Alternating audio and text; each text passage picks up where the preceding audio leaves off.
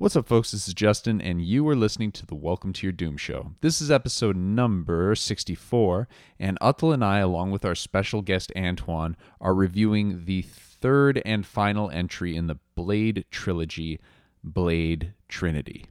We go into all of the crap that this movie is.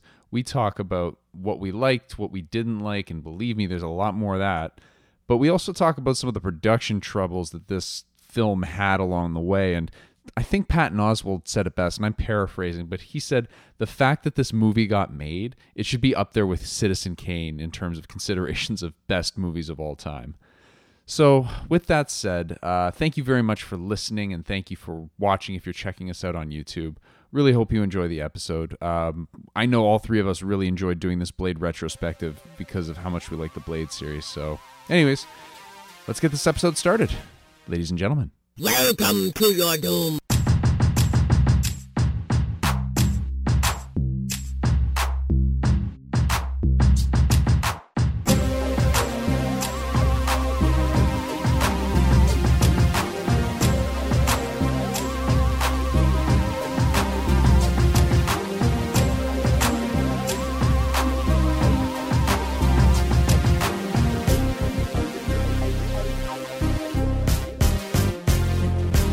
What's up, folks? This is Justin. This is Atul.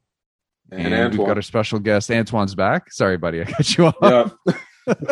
We went through this before we hit the recording button. We literally went through this. And it was like, Justin's going to go, then I'm going to go, and then really Antoine's going to go. Antoine heard me. I heard me because I was sitting here when I said it. Not sure what happened. What happened with you? You know what? There was a delay in the video. That's what I'm going to say. Good Lord. That's what I'm blaming it on. Good Lord. There wasn't, but that's what I'm going to blame it on. Thank you. I guess I everyone, can't for lie listening. about something and immediately tell the truth, right? That kind of fucks up the whole lying thing, right? I apologize to everyone listening to this. We've been doing this for a long time. We really got to work on those intros, man. It's fine. It's all good. People know who we are at this point. You know what we should do to get people's attention is start it off differently. All right, I'll start it off differently, okay? Okay, go for it. What's up, folks? This is Tiffany.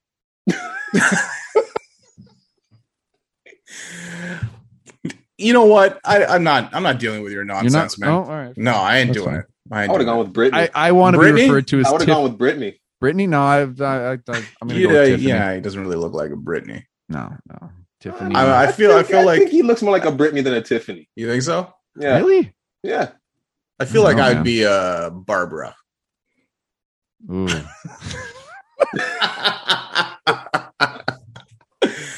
Listen, You'd be a handsome We are Barbara. yeah, handsome Barbara's aside. You know how he said that when he was stroking his beard? I'd be a Barbara. Yeah, Barbara. I think I He's made it stroking worse. his beard. I'd make a good Barbara.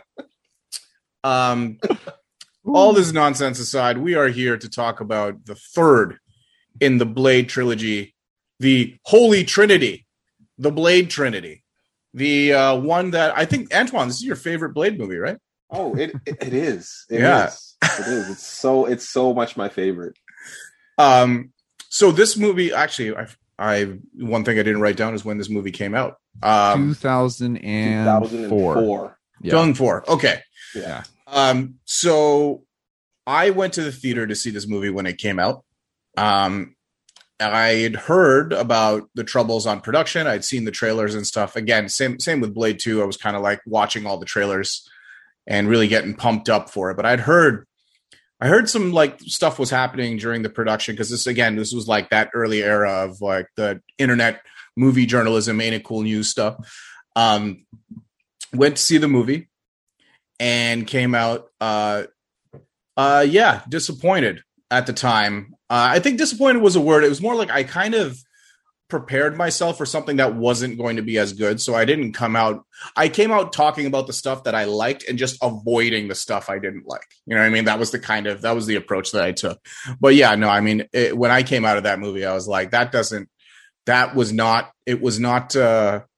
it didn't hold a candle to the first two films. And it was immediately obvious, like right off the bat from the first frames of this movie. I'm like, oh boy, we are in for, in my opinion, this movie is like, okay, have you ever wanted to see like a Lifetime made for TV movie Blade version? That's what this feels like. Yeah. Like if this feels like Yes. this feels like a Lifetime budgeted shot film, but it just happens to be about vampires and an action film. Like and because everything is so flat. The whole movie is like you went from like these visionary directors like Stephen Norrington and like Guillermo del Toro to a first-time director in David Goyer, who wrote the first two movies, obviously knows the character pretty well. But he was always working. And you notice this is a thing with David Goyer's movie history. Like anything that that he's written that has gone on to be successful, he is always working with someone who is like a straight up visionary. So we're talking about like he's working with Stephen Norrington, or he's working with Guillermo del Toro on Blade 2, or he's working with Christopher Nolan on Batman Begins, The Dark Knight Rises.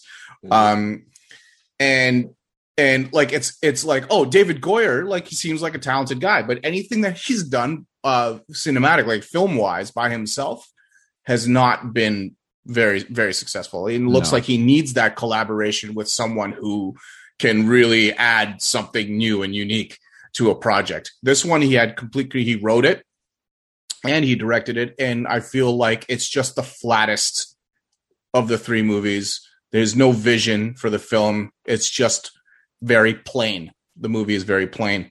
Anyway, so that's kind of my initial take. And like, that's when I first saw it. Antoine, did you go to see this movie in the theater? I did. I remember going to the theater to see this movie because, it had Jessica Secret Bomb Beal in it and Blade. So like Wesley Snipes and Jessica Biel, like, come on, why not? Right. And she's jacked in this movie. Like she is like no joke, like jacked in this movie. So kind of the same as you going into it. I didn't do any homework on it because I figured it's another Blade movie. But, right. Why the fuck not? So I didn't do any homework or any research on it, hearing anything that's wrong in production like you do nowadays. Yeah. I didn't care about that stuff. I didn't hear any of it. Walked in there and I was like, what am I watching? Yeah. What am I watching? This is ridiculous. I'm not going to go into anything right this second. Yeah. Because I have a lot of heated moments in this movie that are definitely going to probably come out. For sure. Yeah. Justin, did you check this movie out in the theaters? I did. I actually came out of it liking it more than I think I should. What's the best way to put this? I enjoyed it more than I should have. And it was completely because of Ryan Reynolds being just so out of place and comical. I liked that aspect of it. The rest of it, anything that actually had to do with Blade was flat and boring because that's kind of how it went. But upon rewatching it, so let's talk about the production troubles, right? Yeah, so let's do that. You want to jump into that? Yeah. Yeah. So from the get, and I want to tie this back to my thoughts on the movie because it kind of comes full circle. Mm-hmm. From the get-go, Wesley Snipes reportedly was like very, very upset about how the direction of the movie, because it was giving a lot of prominence to these what were they called? The Night Stalker. Night Stalkers. That doesn't make any goddamn sense. I thought you were going to say day trippers. I'm like, where is he going with this? No, the Night Stalkers, and reportedly Wesley Snipes was not super happy about that, and because of that, it was a very tough relationship between Wesley Snipes and the director, and seemingly the rest of the cast, to the point where he was demanding people refer to him as Blade. He was only speaking with David Goyer through like post-it notes and shit. Patton Oswalt, who played Patton Oswalt in this movie, he just played himself. Played himself. He has, there's YouTube videos of him out there explaining kind of some of the situation and he has some pretty good anecdotes from that time. For sure. Do you know any off the top of your head? Because like I remember them being absolutely hilarious, and I was just digging up an article right now. Yeah, if you dig it up, find the specifics. But like some of the stuff I remember, like the two things that were just outrageous to me was that he was demanding people refer to him as Blade. He was not rehearsing. He was not working with the cast. Like he'd just show up, do his lines, and go back to his trailer and refuse to speak to anybody. He's fucking Wesley Snipes. Yeah. He already did 2 movies. Like, how much rehearsing do you need from the guy who's been carrying the franchise? True. That is true. But at the same time, practice. We talking about practice, not a game. No, but yeah, so he was just like from the get-go, it was hard to work. He was extremely hard to work with. And it just sounded like nobody wanted to be there. That was part of the original franchise. As you can see by, and we'll talk about this more too, what's his name? Chris Christopherson. Just like, I don't know if there's something less, you're putting in less effort than phoning something in. Oh, yeah. He did that. He called somebody and asked them to phone it in for him. That's basically what he did. Chris Christopherson is on another planet, like while shooting this movie. Yeah, like it's bananas. He sent the text to somebody to text somebody else to text someone else to phone it in. And honestly, what you just described is pretty much the communication process with Wesley Snipes on the movie as well. So, okay, this is a little excerpt. I'm just going to read this from Patton Oswalt's story from the stories from the set of Blade Trinity. Yeah, Wesley Snipes was just fucking crazy in a hilarious way. He wouldn't come out of his trailer. And he would smoke weed all day, which is fine with me because I had all these DVDs that I wanted to catch up on. We were in Vancouver and it was always raining. I kept the door to my trailer open to smell the evening rain while I was watching a movie. Then I remember one day on the set, they let everyone pick their own clothes. There was one black actor who was also kind of a club kid, and he wore this shirt with the word garbage on it in big stylish letters. It was his shirt, and Wesley came down to the set, which he only did for close-ups, and everything else was done by his stand-in. I only did one scene with him, but he comes on and goes, "There's only one other black guy in this movie, and you make him wear a shirt that says garbage, you racist motherfuckers." Holy shit.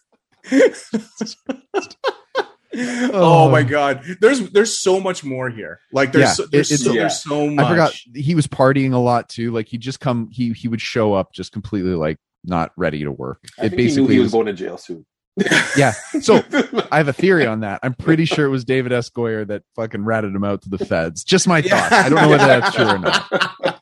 So it's like this whole situation is pretty funny because, or not funny, but it's well, it is funny, but it's also oddly common. Like you see that through all these movies. Like when we were talking about Blade 1 and 2. Wesley was also a creative force on these movies. He's also the producer, right? I think his like Amin Ra production company. I think that's the name of his production company.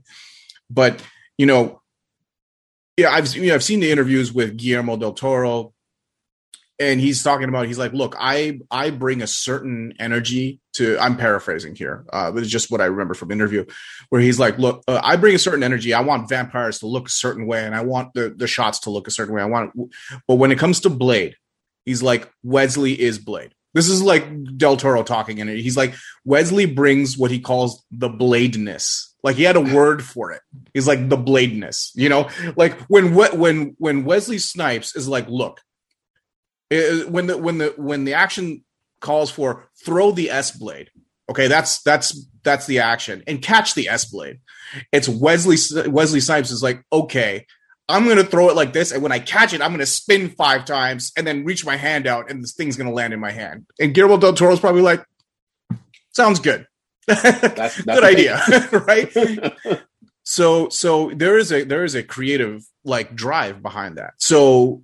When you're now with a first-time director, David Goyer, who's written a script that does marginalize Blade's time in his own movie, that's a powder keg, like waiting to go off, right? There's no way that you can have all of these elements together and not expect like a total shit show. It was it's like Wesley was being kind of nuts in a crazy way on the set.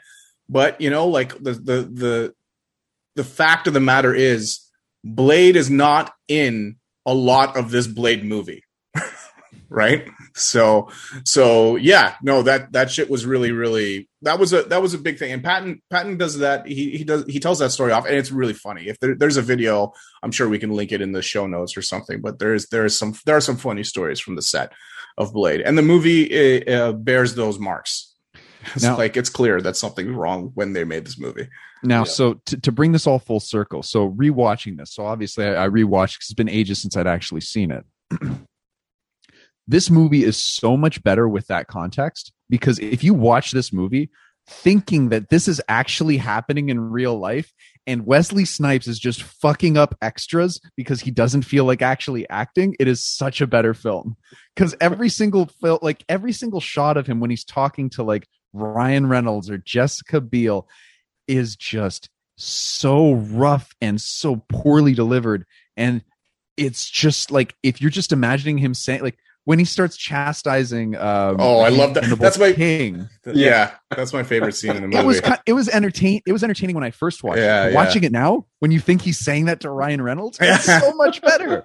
Yeah. And as he's beating up people in fight scenes and stuff, if you just think he's probably just fucking up an extra right now, he's just beating the ever living shit out of him, it's much more fun.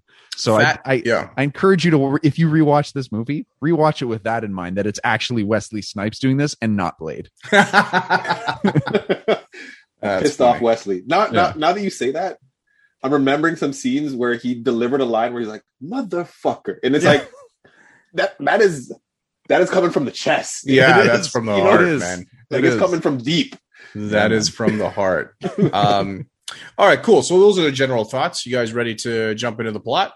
Oh yeah, let's do it. Let's do this. All right. Before we do that, Antoine, there's a little bit of anger issues you have with this movie. I feel like there's a lot of tension that we're going to release. There's definitely some tension and anger within this film. Use it. I will use it. First off, use it. This is Blade Trinity.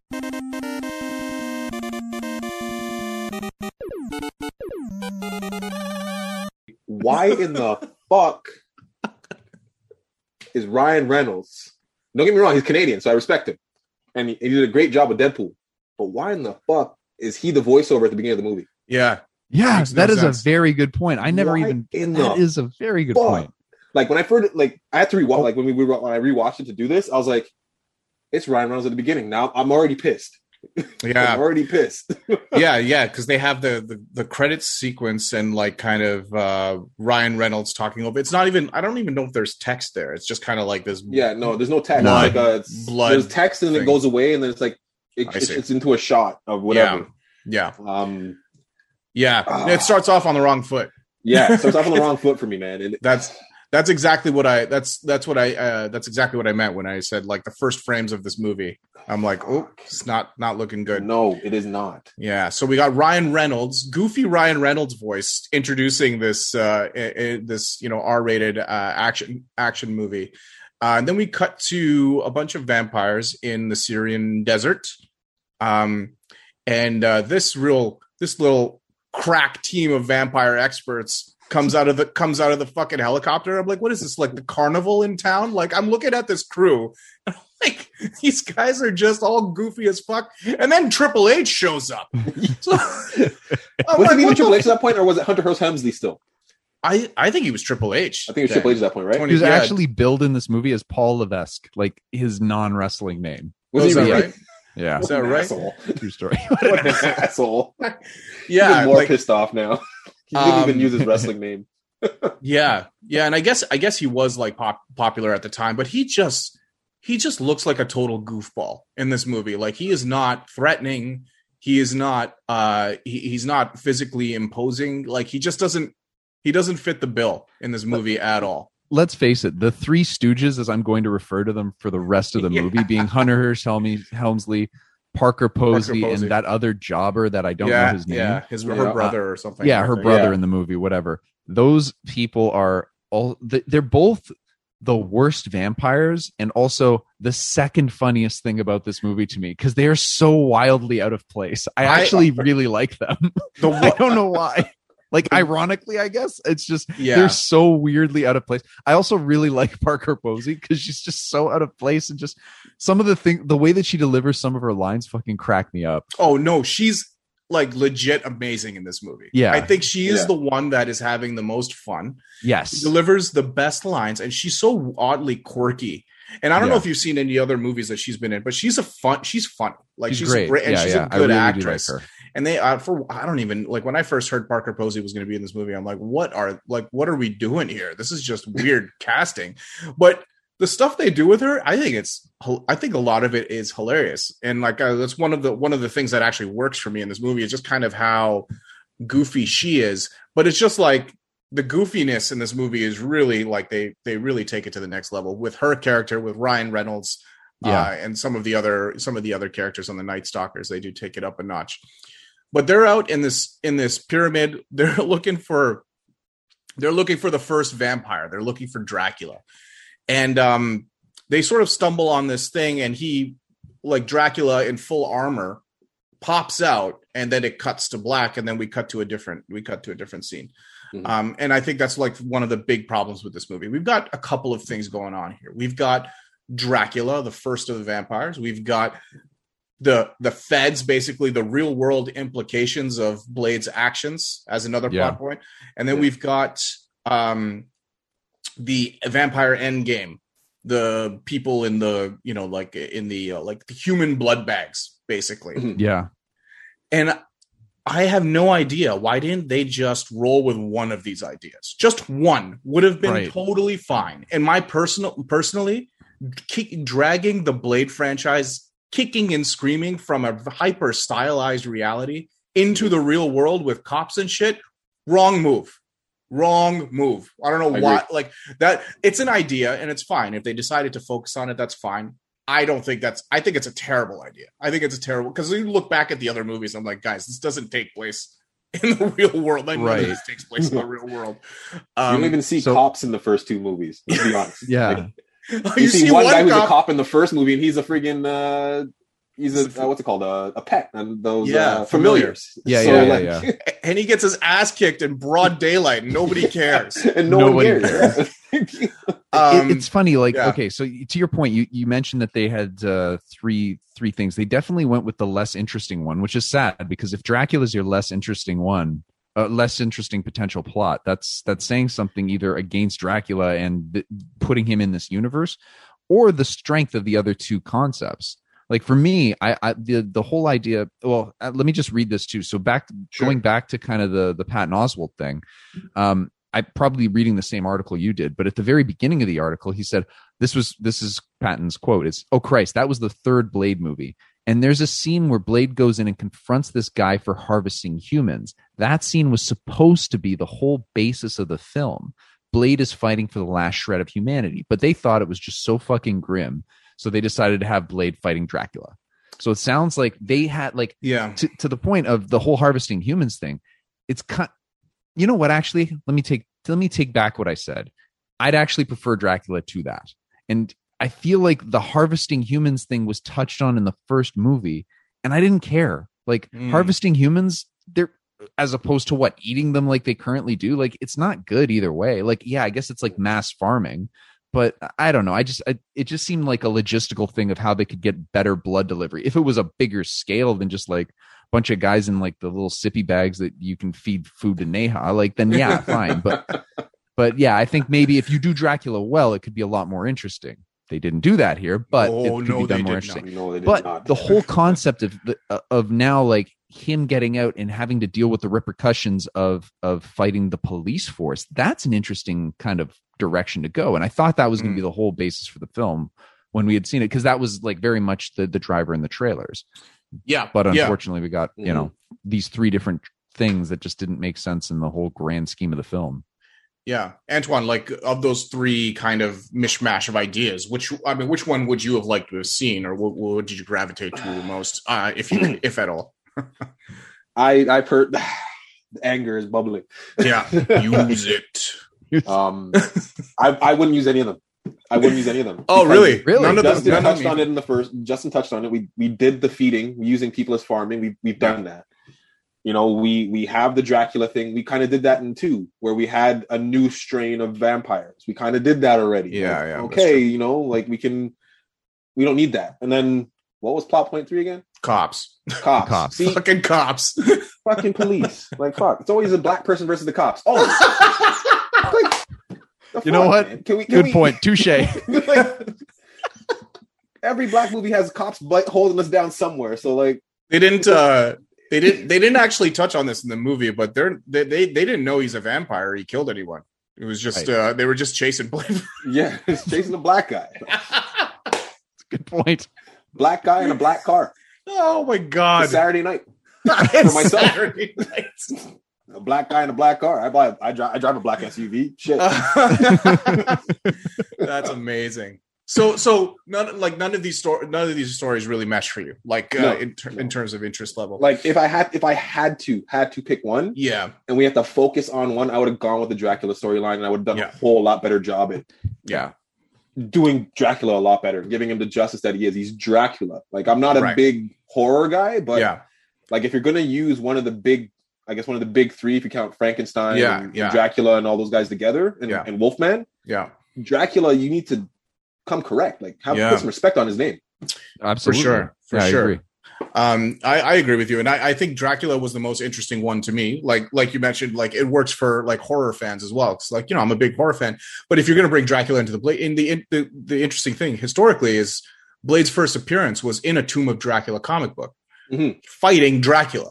So I'm like, when they said they're going to introduce Dracula, I'm like, this is great because it's a little bit of something old. It's going to be a lot of something new, and that's what makes great like cinema, because like a lot of stuff, things have been done. You're never going to come up with something like so wholly original when it comes to vampirism. But you put your own spin on it. So a little bit of something old, a little bit of something new, and I was really excited. I'm like, what are they going to do with Dracula? What's he going to look like?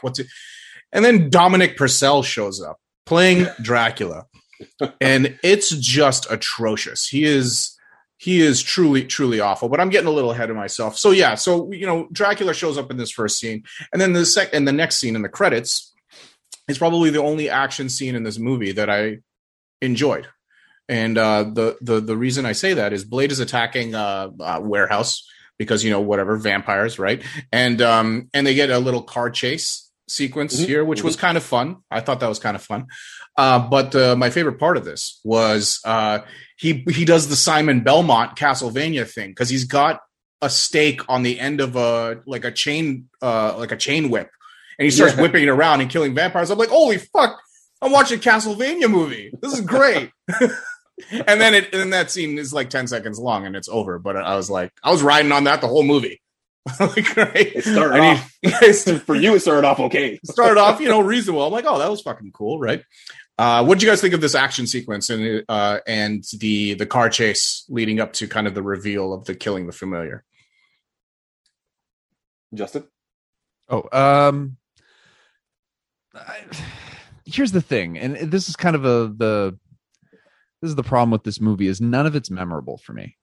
Like any of the action, like I can with a lot of detail recall most of the action scenes from Blade 2 and the first Blade 2 for the most part, but Blade 2 sticks, like some of the stuff they did sticks really well in my mind. What were you first saying? Blade also, you said I can recognize the action scenes from Blade 2 and from Blade 2.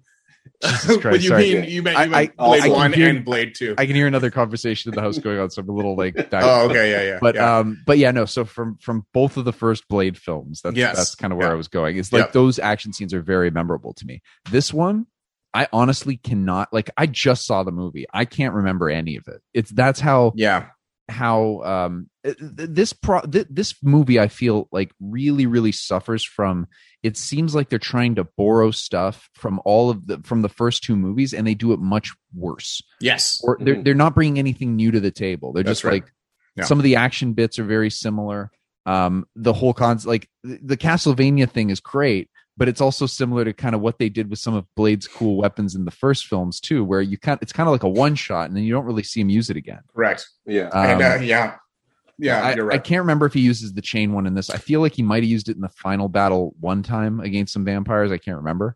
But in any case, like, it didn't seem like a prominent weapon. But like the S-Blade was a good example of that. Like he used it kind of in the first scenes and never really used it again in the first couple films. So yeah, I mean, overall, that action scene really didn't stick out to me. And honestly, it's going to be kind of the trend. Just fair enough. In and out, really. So I'm with Justin on this one. Like, until you reminded me about the Castlevania scene, I was like, shitty fight scene. I remember the shot in the back, and then the cops come in. Yeah, but that's like the only highlight out of it, because that was the only thing that stuck out. Like, I'm in the car, so like him driving the car, chasing everybody down, running that guy over, and then jumping out of his car and shooting that guy in the back, and then him not turning to ash and stepping over, but like, why aren't you dust or whatever? Yeah. And whatever line he says, and he's like, oh, you're done. We got you. Like that's the only thing that sticks out. Yeah. Parker Posey on a building with a video camera. With a video camera from like, Yeah. I guess it is 2004, but it looks like it's from 1994. Yeah. Dude, that's a big ass Massive. camera. It was a guy. big ass fucking camera. Yeah. So like I said, there are things that I do like about this movie. I'm showing this action scene a little bit more love than you guys are. But I totally get it. It's not a knock your socks off moment, but I can pick and choose the moments that I like, and I kind of focus on those. So after this, he kills a familiar, and I find it funny that he can't tell that this guy's a familiar because he's been killing vampires for so long. And in the first movie, he literally says he can smell them. Like, I feel like that's a line in the first movie. Anyway, whatever. So he kills a human, not for the first time, and suddenly the cops are involved. So that's weird. We've been through 2 movies and they haven't been involved at all. And then he goes back to his like the Blade Lair, which is kind of a waterfront warehouse thing, which I thought was kind of a cool set. Like the way it was like a giant harbor front sort of like house marina thing. So goes back, and then we have really dry dialogue between him and Whistler, like you guys mentioned already. Whistler just phoning this in. He doesn't care. It's like, just give me my check. I got to get the fuck out of here. And then we give screen time to the actual detectives following Blade's case. Like, they actually get minutes and minutes of screen time, these 2 guys, and then they disappear for the whole movie, and then they just show up randomly at the end. And I'm just like, why are we doing this? Anyway, it's James Remar, the guy with the deeper voice. I like him. I think he's a good actor, and he's the voice actor. He's a voice actor as well, right? Is he not? He's done some voice acting too. He was the like bad guy. Do you remember The Phantom with Billy Zane? I think it was Billy Zane. Yeah, I remember that. Not a great movie, but for some reason he really stuck out to me, and that he was a villain in it. But I've liked a lot of the stuff that he's done. Yeah, he's fun. He was fucking Raiden. He was Raiden in Mortal Kombat Annihilation. That's who he was. Right. That's okay. I was trying to remember because I remember from Fast and Furious, Too Fast, Too Furious. So I was like, where else do I know him from? And I'm like racking my brain. I'm so glad you said he's Raiden, because I'm like, of all of the cinematic interpretations of Raiden, he is the only one to have done the Superman move on film, and they put in the actual sound bit from the actual game where it just fucking flies at Shao Kahn. Oh god, yeah, he's terrible in that movie, but I don't think it's his fault. It's not his fault. He's a good character actor. He definitely has that. He has that voice and face that you recognize, and you've seen him. He's always playing like secondary characters. I can't remember the name of the character he plays on Black Lightning, but he's like kind of the mentor for the Netflix special or the Netflix show. Yeah, I think it's a CW show, but then it was I don't know. There's some weird the ownership of it. I'm not sure, but it is on Netflix, and it's quite good. I really, really enjoyed that movie or that show. I started it, but never got into it, and I'm bad for that. Like, I'll start something and then I'll have like 6 episodes left to watch, and then I won't finish. You just won't finish it. Yeah. I watched I kind of did the same thing on Black Lightning, but I didn't complete it, not because I didn't like it, but like you said, sometimes your attention just kind of drifts off to other content. But I remember being really blown away by actually like how like gritty the show was, like, and then like the issues that the show is dealing with. I thought this was going to be kind of a lighter fare, and it turns out I was watching the first few episodes. I'm like, whoa, some of this is like pretty heavy stuff. And I was applauding the series for that, because something like, say, like Supergirl or like the other CW shows are they're fluffy. They're fluffy, right? Yeah, Flash and stuff. But this one definitely goes into some, I don't want to say dark territories, but at least a lot more mature. Yes, mature is the right word. I think that's the right word for it. It's more. I feel when I was watching it, it was more like when Daredevil came to Netflix, it was more like that kind of grittiness. It wasn't quite at that spectrum, but it certainly wasn't the like standard CW spectrum. So it was certainly somewhere in the middle. And I think that's not a bad spot to be. Like, I don't think you have to be on one side or the other to be a good show. Yeah. And I really like it. I like it more than most of the others. Like, that one I found myself returning to more than I did like Flash or Supergirl. Arrow I was kind of okay with, but again, that's also another one that I was like back and forth on. But I thought that there was more it felt more genuine. Like it felt like everybody that was there didn't like, it felt like everybody was there for the right reasons. Whereas at a certain point in Arrow or the Flash, it seemed like they were kind of rehashing the same things and people were just doing the same thing again. That's the lead actor in Black Lightning as well. I like him a lot. I think he's a good actor, and he's an imposing figure too. Tall he's dude, a big fella. Yeah, he's a big dude. Yeah, he's a big dude. So I think it's Cress Williams is the name. Cress Williams. Yes, that is his name. That is his name. Say my boys. He's a bigger. Bleep. We don't have any, we release as is. There's no editing, so if we're gonna drop it. We're gonna drop it, right? Yeah. I don't want to edit it. Please don't say it. I won't say it. Yo, okay, hold on. Before we move on from Black Lightning, I want you guys to guess how old Cress Williams is. Black don't crack. So that's lying. Because black don't crack. So I'm gonna go. He's 45 years old. 45. Jesus Christ! When I saw him, I was like, he's like late 30s. Yeah, He's 50 fucking years old. Told you, black don't crack, man. You gotta add 10. Whatever you think it is, add 10 for Like I looked it up just to confirm that that was his name, and I see July 26, 1970. He was born in Germany. That guy is actively moisturizing, like for sure, every day, every hour. Holy smokes! Yeah, he's a hunk. That guy's a fucking hunk, man. Yeah, like he was on. I feel like he was on another show that my wife Shagu was watching. Not Gilmore Girls, but like another show that takes place in the South, and he's in it, and he's just mad. He's just dreamy. Like the dude is just dreamy. Anyway, dude. Yeah, good looking dude. What were we talking about? Anyway, listen, folks, go watch Black Lightning instead of Blade Trinity. If you're still interested you're still interested in Blade Trinity, please continue listening to this show. So we get the scenes with Chris Christopherson, and the feds show up and they blow the joint up, and Chris Christopherson, Whistler, dies again. Yeah, he dies again. Fuck. And Blade has this really weird reaction to it where he just kind of sits cross-legged on the ground and cries. He cries. And cries like a bitch. He turned Blade into a bitch. What's going on? Oh my god, that was so like it was just an odd reaction where he just kind of sits. He was just really sad. Mopes, yeah, he's just like, mopey. He looked like my son when he's having a temper tantrum. Yeah. Oh, that's funny. Yeah. So, and then we get introduced to, the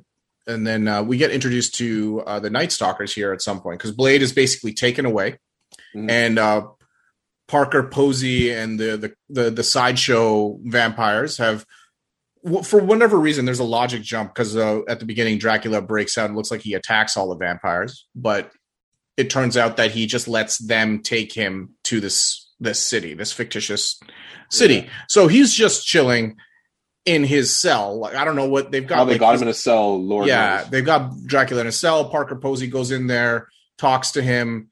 It's really weird because she's like, oh, I'm going in there to talk to him. She goes in there and she looks at all the bodies lying around because he's been feeding, and she gets scared. And I'm confused. I'm like, are you a vampire or are you not? Like, isn't this kind of just normal? Don't vampires just kind of like have like bodies lying around everywhere? Why is this terrifying you? I feel like that's weird. The equivalent of like after a binge night of drinking, like coming down into my basement and seeing me there with like McDonald's wrappers all over the place. Like it's the same thing. Like, why are you surprised? Like no one's going to come down and see that and be horror struck. Like, oh my God. It must have been a wild night. It's just Saturday. You're eating all that McDonald's. That Uber Eats bill must have been crazy. Oh boy. Multiple bags. I went back for a few times. Yeah. Exactly. So they again, Blade's blood is the key to stuff. And not this time. Dracula's blood's the key this time. Dracula's blood's the key, but why do they need to capture Blade? They needed to capture. They wanted to save him, I think, because they wanted to use him to get to Dracula. That's so, I don't even remember why they didn't just kill him in the cell, because they've got him all tied up. He's all doped up.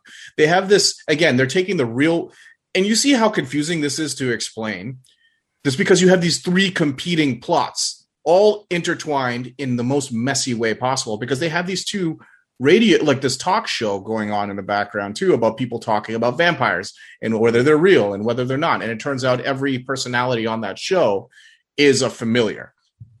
This guy has the weirdest conversation with Blade in the interrogation room. I don't know. It was just really weird. And we get these close-ups of Blade being all like weird and sweaty. It's just like, out.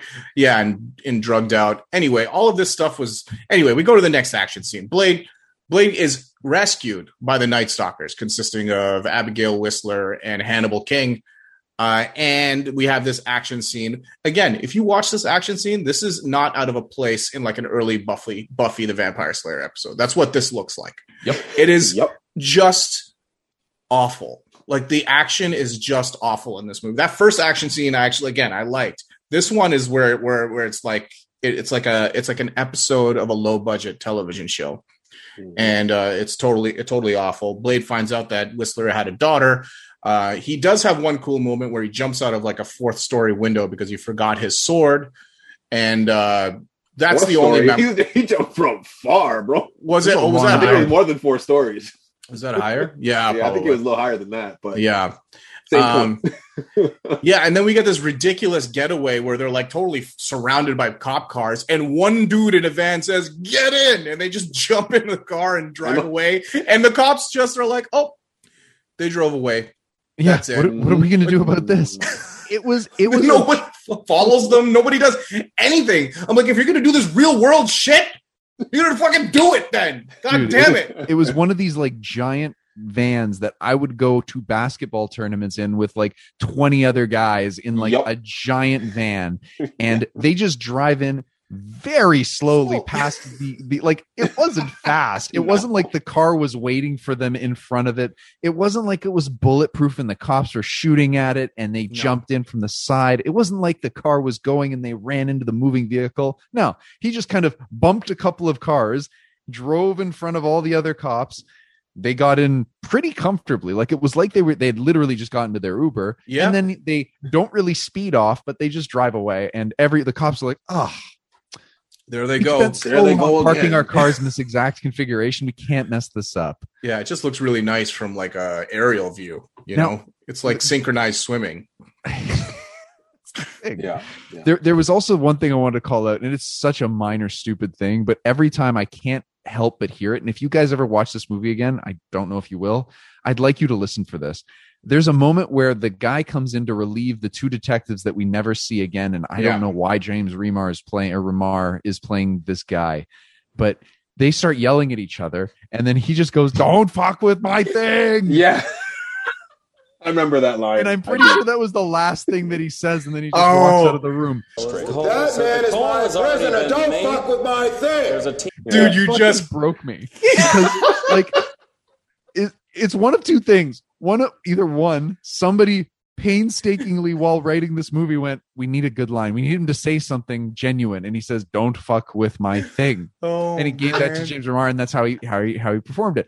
Or James Remar forgot his line and he said, "Don't fuck with my thing." And they kept it in the movie. And it's so awful. And they kept it. It blew my mind. So if you're ever watching Blade Trinity, if you're listening to this right now, or if it's us or whomever this is reaching, if you listen to it, listen for that line and let us know what you think, because that blew me away. I still hear it to this day. I'm pretty sure I caught it the first time. It's so ridiculous. That you're absolutely, you broke me, because like I remember that shit. I remember that. It's so funny. It is funny. I remember laughing, but I just didn't remember. I didn't take it away. I'm so glad you mentioned that, man. Yeah. I'm so happy you did. That's like going to be a sound clip that's got to come back. Don't fuck with my thing. I'd love to know if that was improv or if it was just like a missed line, like it's just a mistake, and nobody was paying attention. Like, fine, that was the best cut, and we couldn't. Blade is over there beating up extras. I can't care about this right now. Okay, he's gonna choke the director. Let's just wrap this scene. And there's some really bad, like you mentioned the action in this is like out of a Buffy the Vampire Slayer early show episode, about like the first season. And you're absolutely right. Like there's just such poor attention to detail to this. And that I don't want to shit on Buffy too much. Like that wasn't the point. Like when I'm watching Buffy the Vampire Slayer Sleazen. That's what Sleazen. Slayer, Sleazen 1. whatever, Yeah. Sleazen 1. Yeah. And I know what I'm expecting, but there's like there's punchy writing. It's fun. It's interesting. Like, I don't watch Buffy to watch the action. Like, that's not why I'm watching that show. You know, if you know, when I did, I only ever saw the first season. But when I watching Blade movie, I am primarily watching this movie for the action. Right. And when you can't deliver there in this scene, which is just truly awful and slow and lethargic, it just feels like they took a scene from the first Blade with the strobe lights and stuff, and they basically just, you know, doped everyone up on like horse tranquilizers, and they're like, okay, now let's do this action scene. And it just looks awful. It looks truly awful. Yeah, no, I agree 100%. They phoned that one in for sure. Yeah, like this is the Chris Christopherson Whistler of action scenes from Blade Trinity. Yeah. That's what this is. I don't think Ryan Reynolds was the right person to have in that scene as your main guy to fight other vampires, especially even Triple H. Triple H, even not as a vampire. No. Yeah. Ryan Reynolds is not fighting him. No. I think there's some disagreement. I want to do this right now. Let's do this now. There is some disagreement. So we've introduced the Night Stalkers, okay? And we get to meet all of them, and we get to see all their cool guns, the coolest, like the cool guns that they never use. They that light blade shit that only gets shown twice. Yeah. Why the fuck is that not being used every damn time? Yeah. We need to talk about that more. Yeah. And the giant cool like shotgun thing with the different, like the 3-barrel shot. I'm like, what? Yeah. Nobody uses that. So yeah, it's just a reason for Patton Oswalt to nerd out and do his thing. The Night Stalkers are in my opinion, are kind of mostly forgettable, but let's talk about Hannibal King, because I actually think I don't like Ryan Reynolds in this movie. Like, no, I don't like him in this movie. So I think there is some disagreement. So Justin, I know that you do like him in this movie. Please tell us more. Okay. So let's put it this way. He is that perfectly, like, it's like it's polished, never been hurt. It's this beautiful, pure piece of corn in a very large pile of shit. Right. And here's the thing. This movie from the get-go, is going to be a pile of shit. And then you've got this guy that is so clearly against the grain, and he's kind of entertaining. He's funny. He makes me laugh. He's just kind of, he's you know what it is too? There was also kind of this lead up to this film. So to talk about Ryan Reynolds in general, I would argue that this film is what actually broke him into stardom.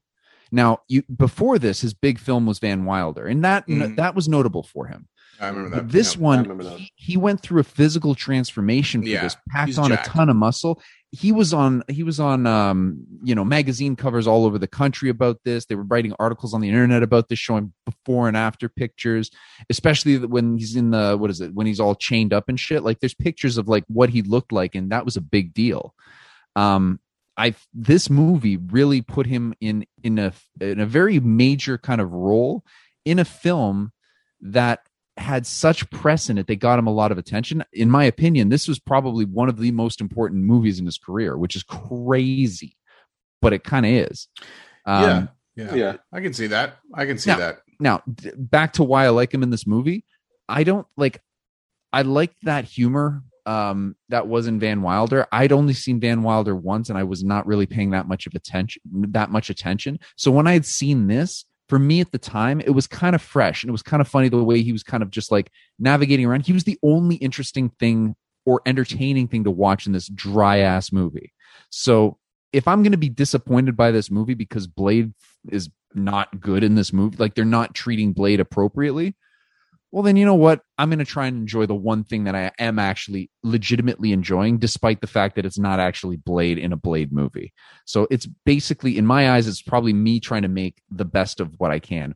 Also, he says two of the best insults to a single person I have ever heard in a movie then and since. I can't think of any. And I'm going to say them. And I know that I said at the very beginning, but me and Atul, I can have a potty mouth sometimes. And before we actually started this podcast, he gave me one rule. I'm not allowed to say one word. Oh, did we say that? We did. You did. And I have stuck to that. I'm going to break it now just for this one time. And I'm not going to say it again. But he calls Parker Posey a cock juggling thunder cunt. That was a great line. And then he proceeds to call her a horse humping bitch. And if you can find better insults in a movie, I dare you to send it my way, because I'd be happy to know, because those two lines fucking broke me, and they were one after the other. So as much as I was enjoying him up until that point, I feel like once that hit, it solidified it. Like, this is the guy for me in this movie. Right. And that was towards the end of the movie. But at that point, like I said, in my opinion, this is me trying to make lemonade out of a lemon movie. And Ryan Reynolds was the most entertaining thing in this film. He was the lemonade. He was the lemonade. He was the lemonade. My Canadian lemonade. Your pasture of lemons. Yeah. Canadian treasure. All right, Antoine, tell me how you feel about Hannibal King. I don't like him. I think this was a Hannibal King movie. This was not a Blade movie. It was a Hannibal King movie. Let's call it what it is. Yeah. This movie was Hannibal King featuring Blade. Yes, that's 100%. Absolutely true. Yeah, 100% right. I think that was the direction from the studios, that they wanted these Night Stalker characters to kind of carry on the franchise. And they did say that. They did say that in the script. They did say there was a scene where I think it was Hannibal King. He's like, "We're here to help you, and when you're gone, we're going to continue." Yeah. So, which is not good, but it's just good. But that's what you know, like. To me, I really, this could have been a spin-off. Like, this didn't have to be third in the franchise. It could have easily have been, you know, let's do another third movie, and then it's a Night Stalkers movie. Yeah. And then Blade just kind of trickles in and like he helps him out for one mission or something like that. You know, like it didn't need to be the way it was. It was a Hannibal King movie the entire time. You know, don't get me wrong. I like Ryan Reynolds. You know, I'm shitting on him for this movie, but I watched Van Wilder, and all I saw the entire time I was watching this movie was Van Wilder in a Blade movie. Absolutely. Yep. Like, I 100% agree with that. And frankly, a lot of other, and again, I feel the same way about Green Lantern, because I know we talk about it's not Ryan Reynolds' fault for Green Lantern. It's not his fault. But hold on. It is, because they knew it is, as in they knew exactly what they were going to get. They basically you got Van Wilder, Hal Jordan, and we have Van Wilder, Hannibal King. Like, it's the same guy in both movies. In fact, I feel like Ryan Reynolds does run into that problem in all of his movies, that he's playing a very similar character. Mm-hmm. Like, there's like different versions of it. It's a always like quick-witted, kind of goofy, you know, like that kind of role. He has done dramatic stuff, and he's a good actor. But this is his bread. Good. This is his bread and butter, you know. Like, and I don't blame them. They know what they're getting. Like, you know, when you get the guy from Van Wilder to be in Blade, he's not suddenly going to be like a dramatic actor, right? And that's not what you need.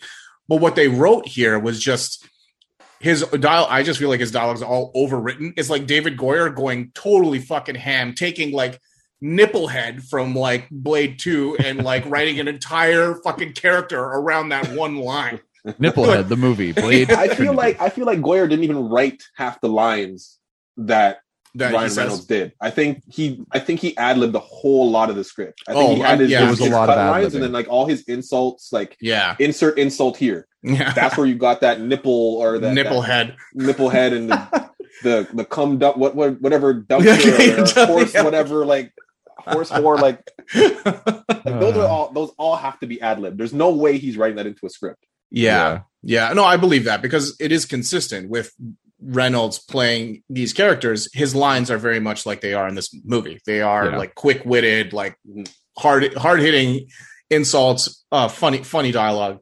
And I was like, and the worst part about it is that I think that Whistler having children isn't interesting. Like, I actually think that was something that was interesting. But Abigail in this movie, she's just so ridiculous. Like, I just couldn't get behind her, right? So, like, we talked about Hannibal King. Let's, talking about Abigail Whistler. First of all, she's jacked. Physically, she looks like she can do what, you need her to do in this movie. And I think she looks great. But her fight scene was pretty good too. Her fight scene in the subway was really good. The subway, that wasn't bad. Yes. Yeah, that wasn't bad. That one actually sticks with me a little bit. That wasn't bad, but I feel like her other fight scenes are not particularly good. It's not done particularly convincingly, nor is Hannibal King's. And the closest thing out every goddamn time. Yeah, like his are not particularly interesting as well. But they give her like this bow and arrow, and then they do like probably what is like the second worst idea in this movie, which is like she puts in the iPod headphones when she fights. I'm like, this is just. You're making this less and less interesting as time goes on, unfortunately. Okay. Well, I mean, I kind of get why you Justin like Ryan Reynolds in this movie, but yeah, I just can't get behind it. That's fair. I'm not gonna. I've argued my point. Yeah, I know that it is a very. It's not a Blade-centric point. It's just Justin likes Ryan Reynolds' humor. And I know that's not your thing, Uthal, for sure. Fair given enough. your feedback on the I like his franchise. humor. I just was not prepared to see Van Wilder. And that's absolutely what he is in this. I've described him in the past as essentially that, as Van Wilder in a Blade movie. And that's that's nail on the head. That's exactly what it is. All right. So those are the Night Stalkers. And then we get Blade meeting the Night Stalkers. And he's got what is probably the greatest scene in this movie where he just rips into all of them. I actually thoroughly enjoy this. And this does benefit from looking at it as Wesley Snipes just being like, fuck you guys. Yeah.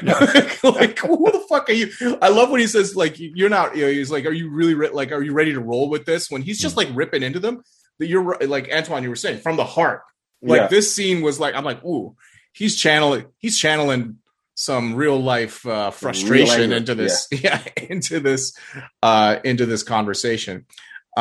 Quick point about. Sorry, go ahead. I was gonna say he didn't even know the camera was rolling during that. He was just yelling at them. yelling at them. They just. A couple of things about Blade's look. I think his vest, the tactical vest, they changed it again. I think it doesn't look great in this movie. Not a fan. But what I am a fan of is they extended the tattoos on his back that go up a little bit higher, and he's got a goatee in this movie. So I was like, what Blade needs is some fucking facial hair. Like, I think if Blade had a beard or a goatee or something, he's got a goatee. And I think they have like the tattoos connecting to his, like the sideburns on the side of his head. Yeah, they come down like his neck, the back of his neck. And they come into like his fade. Yeah, exactly. Yeah. I'm like, oh, this is fun. It's like cool, interesting stuff that they did there. And they have him wear the red shirt when he's captured. Like, he's wearing the long sleeve, like, red shirt. I'm like, okay, cool. These are all like call outs to the previous movie. Yeah. Because he's got red of the jacket red as well, too. Yeah. The jacket lining. Yeah. And stuff like that. So some fun stuff there. So we get the antics back at the vampire circus where they're like talking to Dracula, and Dracula just apparently is not affected by the sun. So he goes out for a walk, slow motion walk. And let me tell you guys, there is a lot of slow motion walking in this movie, a ton of slow motion walking. And it is so like, it feels like late 90s, like ish music video stuff. And it's just like really awful. It's so bad. Dracula looks like he came out of like a late 90s music video. Like a very boring one for like a one hit wonder. Yeah. He's got like the deepest V-neck. That's like almost just like a button. Comes out like his navel. Dominic Purcell. We'll talk about him for a second. He's not good and he's not particularly good in this movie. I have seen him in other things in which he is good in. I just think that this is a terribly written Dracula. He's not interesting. They didn't really give him any screen time because they're chopped up between so many different ideas, not focused. He has this little confrontation with Blade, where they do a little foot chase, which when I was watching it again, I was like, this is kind of fun, but it stinks of like, it's not very cohesive, like this foot chase that Dracula he steals a baby and he goes to the roof and they have this, ridiculous conversation. And then Dracula throws the baby. Blade does a backflip and catches this baby. And I'm like, this is not working for me. Yeah. Like this whole scene. It's about his humanity or some shit like that. Yeah. It had a lot of unnecessary flipping. Like, he flips down and then he flips onto the side of the building, even though they're on this giant square roof and Dracula's standing on the edge with the baby, which makes sense. Mm-hmm. But then Blade goes and jumps on the other edge of it, but far away. So what the fuck is he doing on the edge? Like, it's so ridiculous. It's nonsense. It's complete nonsense. One thing that does stand out about this, and I've talked about in the other two ones that we did, was the soundtrack. So again, the soundtrack for this movie. Yes. Exactly. Yeah. So the RZA, and I'm probably gonna pronounce his name wrong. It's Ramin Djawadi. Yeah, I know who you're talking about. He's done Game of Thrones. He did Pacific Rim. Pacific Rim. Yeah. Pacific Rim, yeah. So he is the composer for the film, but the RZA also did some composing, so they kind of worked together on some tracks. But the RZA also did an original track, if maybe more than one. So he was heavily involved. The two songs that stand out for me are "Fatal," which is used heavily. That instrumental I'm in love with. It was like my ringtone for like a decade. Yeah. Like I love that tune. Love the instrumental on that. I think the RZA is fucking super talented. I love his stuff. He is. And there's another song called "Thirsty" with the ODB on the end. Yes, that is the one at the end. Yeah. Great track, real chill, like hip, chill out hip hop track. Apparently at the time, and I'm not sure if this is still true because I know that Old Dirty Bastard like passed away either just before this movie was released or in and around the time this movie was released, I feel like. And I think this was the last vocals that he recorded before passing away. But I know that since then they've done some like post-mortem stuff with him. It might have just been old recordings. I remember reading that at the time. I'm not sure if that's still... He did. He passed away November 13th, 2004. And the movie came out in December 2004. Yeah. So I feel like one of the last things he did was this original track for Blade Trinity, "Thirsty." Great tune. And I think the soundtrack in general here is pretty strong. So during all of these like slow motion walking scenes, it's the instrumental for "Fatal" that's playing in the background. And that gets me hyped up. But then I see Dominic Purcell with the deepest V and walking around in slow motion. And I'm like, that just sucks all the air out of the room. Yeah. All right. So anyway, Blade has this little interaction there, and somehow Dracula finds out where the Night Stalkers are like living, their base of operations. Do you guys know how he finds this out? I can't remember. He follows someone. Does he follow somebody back? Yeah, I don't know. Yeah, it's weird. Yeah. Yeah. Anyway, honestly, in the grand scheme, it doesn't matter. Doesn't matter. The thing that I was most curious about is why they decided to have the attack be based off of like Whistler was the one that he had impersonated to use it, but they didn't use that at all, did they? Or am I wrong? It was just kind of stalking people as like it wasn't like you walked in and people were like, "Hey, Whistler, I thought you were like." It was just him stalking people as like Mike. I'm convinced that what had happened was the day they shot that, they didn't have Dracula cast, so they're like, before you leave, I know that you just wrapped, but look, you got like 5 minutes to just stand around and look down on people. You don't have to do anything. Just like, just look at people. How much you paying me? Yeah, you don't have to talk. You don't have to say a word. No, not even a. Just stand here in this leather coat. yeah. He imagine. Imagine. Okay, so remember when they went to the doctor's thing to go and interrogate him, and then it was actually Drake, and then he transformed. Oh, sorry. One quick thing. They call him Drake, and it's just the worst. Okay, I hate it. Please continue. Yeah. So, anyways, and he's wearing Dracula's clothes. Yeah, that's right. Imagine if you cut to Chris Christopherson standing over Hannibal King, and he's got this big, deep V-neck all the way down. You're absolutely right, because the doctor is wearing the deep V-neck shirt, ancient Sumerian, Romanian.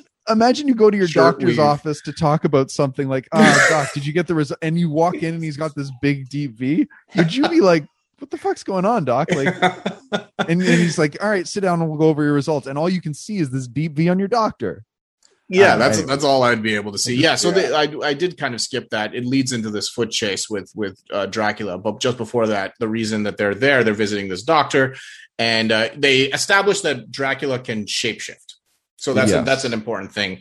Maybe. Yeah, sort of. And so he can shape change. So he shape changes into Whistler and infiltrates the Night Stalker's abode and systematically kills them all off. Again, really lazy TV, episode, low budget TV episode stuff like going on here. I was not into this at all. They have someone on the Night Stalkers that is blind, which I thought that was an interesting choice, but they don't do a whole lot. It was a stupid choice, lady, right? Yeah, they just made her blind to make her blind, and everything she was doing would have been greatly everything would have been so much harder to do what she does if she was blind. Like, it doesn't make sense. That actress, that was I feel like she's American Pie, right? Like that actress. I can't remember. Yeah, I think she was American Pie. Yeah. I can't remember. You know what? I might have the cast up here somewhere. But I do really like that actress. She was great she's in pretty good. Orange is the New Black, and she was also in a Netflix film called, or not film, it was a TV series. I think it was called Russian Doll. Russian Dolls. Yeah. I can't even remember. Yeah, no, she's a good actress. I've seen her in other things, and I don't think she's Leon. That's what it is. That I do recognize that name. Yeah. I don't think she does a bad job here. I just feel like it was a really kind of random choice for this. There is one interesting payoff here because Dracula does kill her, and again, you're right. The fact that Dracula was like Whistler doesn't play into any of these things. So he basically kidnaps the kid and kidnaps Hannibal King because Hannibal King was injured by I don't want to call him that. Injured by Dracula. And brought back to the vampire circus tower thing. So, but an interesting thing is when Blade and Abigail Whistler come back from going into the other plot point of the vampire series, which is basically the vampire endgame, they visited a warehouse. And in the warehouse, they have the blood bags, the people in the blood bags. I'm like, oh, this is also interesting. But then all they do is just turn it off, kill hundreds of people. Yeah, and kill a familiar. They kill. Yeah, they kill tons of people, and they leave. So, and then that's the last that anybody talks about this blood bag vampire endgame solution there. So when they come back, they discover that the Night Stalkers are all dead. But the only payoff here for her being that one character being blind and being killed is that Dracula writes something like, and I'm paraphrasing, he writes, immortality is only for those who are worthy or something like that, in blood. And he's taken extra care to torture her or whatever in particular. So he's basically like, she's blind, so she doesn't deserve the gift of immortality. I'm like, this would actually be an interesting point to make about his personality, but he didn't turn anybody into vampires. Like, he killed everybody.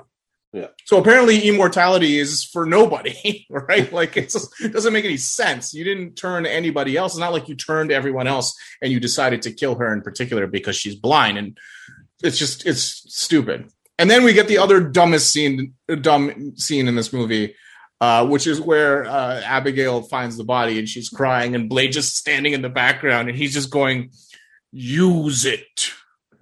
Yeah. Use it. And I'm like, shut the fuck up. Shut up. This isn't working for me. Stop it. Stop saying that. And to seal the deal, he says it one more time. I feel like he says it 3 times. He says it 3 times. Says it 3 times. Oh, boy. Use it.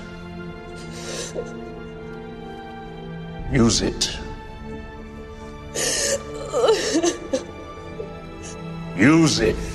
It's just not great. Now, to follow up from this, because not only was that one of the worst movements I've ever seen on film, then after that, he goes and she's shooting arrows into a thing because apparently it really matters how fast she can shoot arrows. Even though, like, when you see the arrows in the thing, they're all over the place. It's not like she's like nicking accuracy. bullseyes. Oh, yeah, it's like fucking all over the thing. I'm like, that would be more important if you're trying to shoot arrows at people. But anyways, then he goes over to her and says something like, don't let it turn inwards. And she's like, it already has. And I'm like, why didn't you give her that disclaimer earlier when you were telling her to use it? You know, it would have been a lot more helpful if you would have given her some direction other than 2 words 3 times. Use it. It's my favorite fucking line from this movie. That and don't fuck with my shit. Is that what he says? Don't you fuck with my thing. Oh, yeah. Oh man. Oh boy. Yeah. I just want to go back to that blood bank scene for a second. Yeah. Let's go. Because that was the first part of the movie, and I think it's the first time we've had black on black violence in a Blade movie. Yeah. No, I'm just gonna call it out. He calls him a motherfucker. Yeah. From the deepest part of his soul. That's right. He does have the deepest part of his soul. Like he legit hates him. He does hate that guy. But you know what? It's not the first instance of black on black violence in the Blade series. In the first movie, there's that little girl that he was chasing around after they fucking barbecue that fat one, the fat vampire. Yeah. And she's just kicking, and then he just fucking bitch slaps her. She must have been 13. Well, granted, she's a vampire, but a 13-year-old looking girl vampire who is black, and he lays her the fuck out. I was like, wow. Like, I know that she's evil and this is a fictitious movie, but we should have probably ramped down a little bit on that. Yeah, and the child abuse is not very good. A little bit much. A little too much. That scene, like that's probably my favorite line from Blade in the entire movie when he calls him a motherfucker. Yeah. Like he says it like he has it like with such bass and such anger and such like, are you stupid? Do you know who the fuck I am? Like, bro, like yeah, he says something that's like, oh, I can't tell you, they'll kill me. He says, motherfucker, I'll kill you. And he grabs him and he pushes him along. Yeah. The bladeness. This is the bladeness moment where he's like, nobody writes that. No. Wesley is just like, okay, I'm gonna do it like this. And it's gonna be dope. And it was. Yeah. And then the training montage. Can we talk about, like, I like Abigail Whistler. As you guys may not, but I like her. I think she was a good character. I wasn't a fan of Hannibal Caine. Right. But when we get to that training montage, and like you said, with the arrows, like she's all over the place with them. But then it's like, how are they progressively getting faster? She's not pulling it's an electric fucking arrow. Like it's one of those compound bows that is set to a certain weight. So how is it getting faster every single time? Yeah, they're leaving out the part of the training montage where she's torquing it a little bit more and tightening it, which is arguably not training. You're just modifying your bow. Like I don't understand. The speed is not helping her accuracy, or maybe it is getting better. I don't know, but the board was not like that. Target was all over the map. There was one that wasn't even in the target.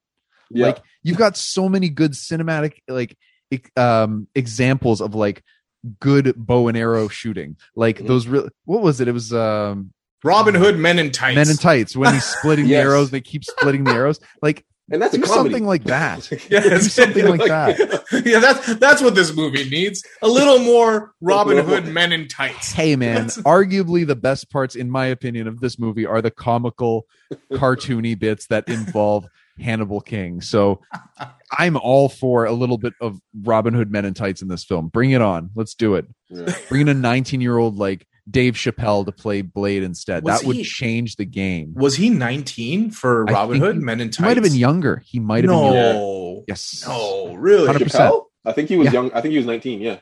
I think he might have even been younger than 19. Yeah. But no way, man. Yeah. Man, I love Robin Hood. So go see Robin Hood Men in Tights instead of Blade Trinity. So that's Black Lightning and Robin Hood Men in Tights for anyone keeping count. For other things to watch instead of this movie. He was 19. Yeah, he was 19. I just looked it up. He was 19 when he did it. Holy shit. Yeah. That's crazy.